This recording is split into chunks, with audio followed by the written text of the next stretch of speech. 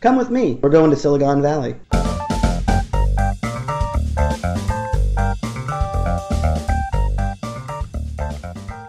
Moffett Field, Building 126, was a run-down, beat-up old furniture warehouse, a Quonset hut, I believe, technically. And it was not the best of places. For the most part, the roof was solid. That was good. But a lot of the rest of it was sort of suspect. And you would go through the gate and you would come to the warehouse, and you would see, immediately as you walked in, staring at you was the Sage, the semi-automatic ground environment. A Cold War paranoia fantasy piece that was designed to stop missiles, or designed to stop planes coming to drop the bomb on New York City. That was obsoleted almost immediately when it came online. There was, off to your right-hand side, there was a portion of ENIAC, and there was a huge computer called Johnny-Ac that was right when you walked in. But the thing everyone commented on when they came, when they would first walk in, usually for the first time, they'd walk in and say, "Wow, that smell." Because it smelled like old electronics. And that was the cool thing, was it wasn't just you were seeing this cacophony of computing in front of you. You were seeing so much, but you were also smelling it. It was a complete olfactory ideal that you were experiencing something very, very different. Because you got the smell, you had the sight. You didn't really have much sound, as it were, except for when the wind would blow, you would hear this great creaking. But it was an incredible space, and you would walk through. And I can still to this day remember the tour path through the 2 sections we gave tours of.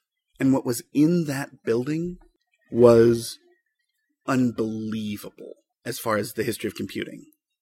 The history and significance of computing. Because you had ENIAC, arguably the first electronic digital computer in the US. You had WISC, Gene Amdahl, and his dissertation piece. You had Sage. You had supercomputers like the 6600 from CDC.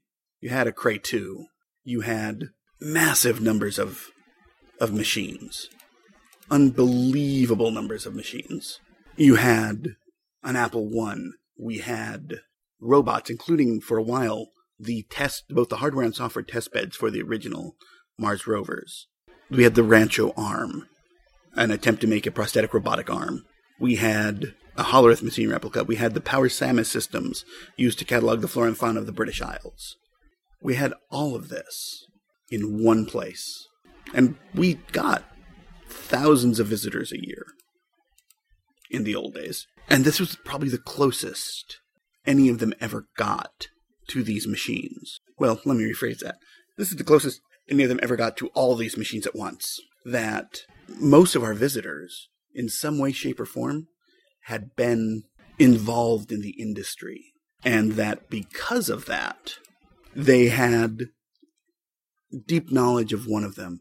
And to be at that distance, at that close, closed distance, it really brought home this experience and connection.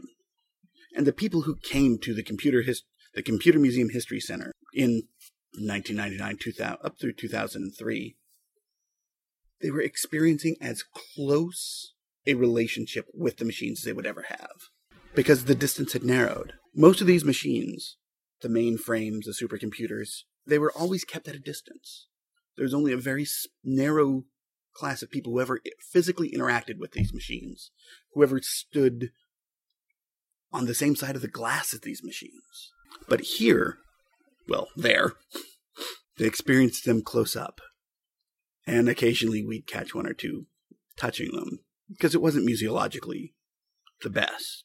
This building was hugely important to the development of the enthusiast class of our supporters, because it presented it so close, because it was such a deep personal connection between the objects and the visitor. And it's something we'll probably never be able to duplicate, and that might be for the best.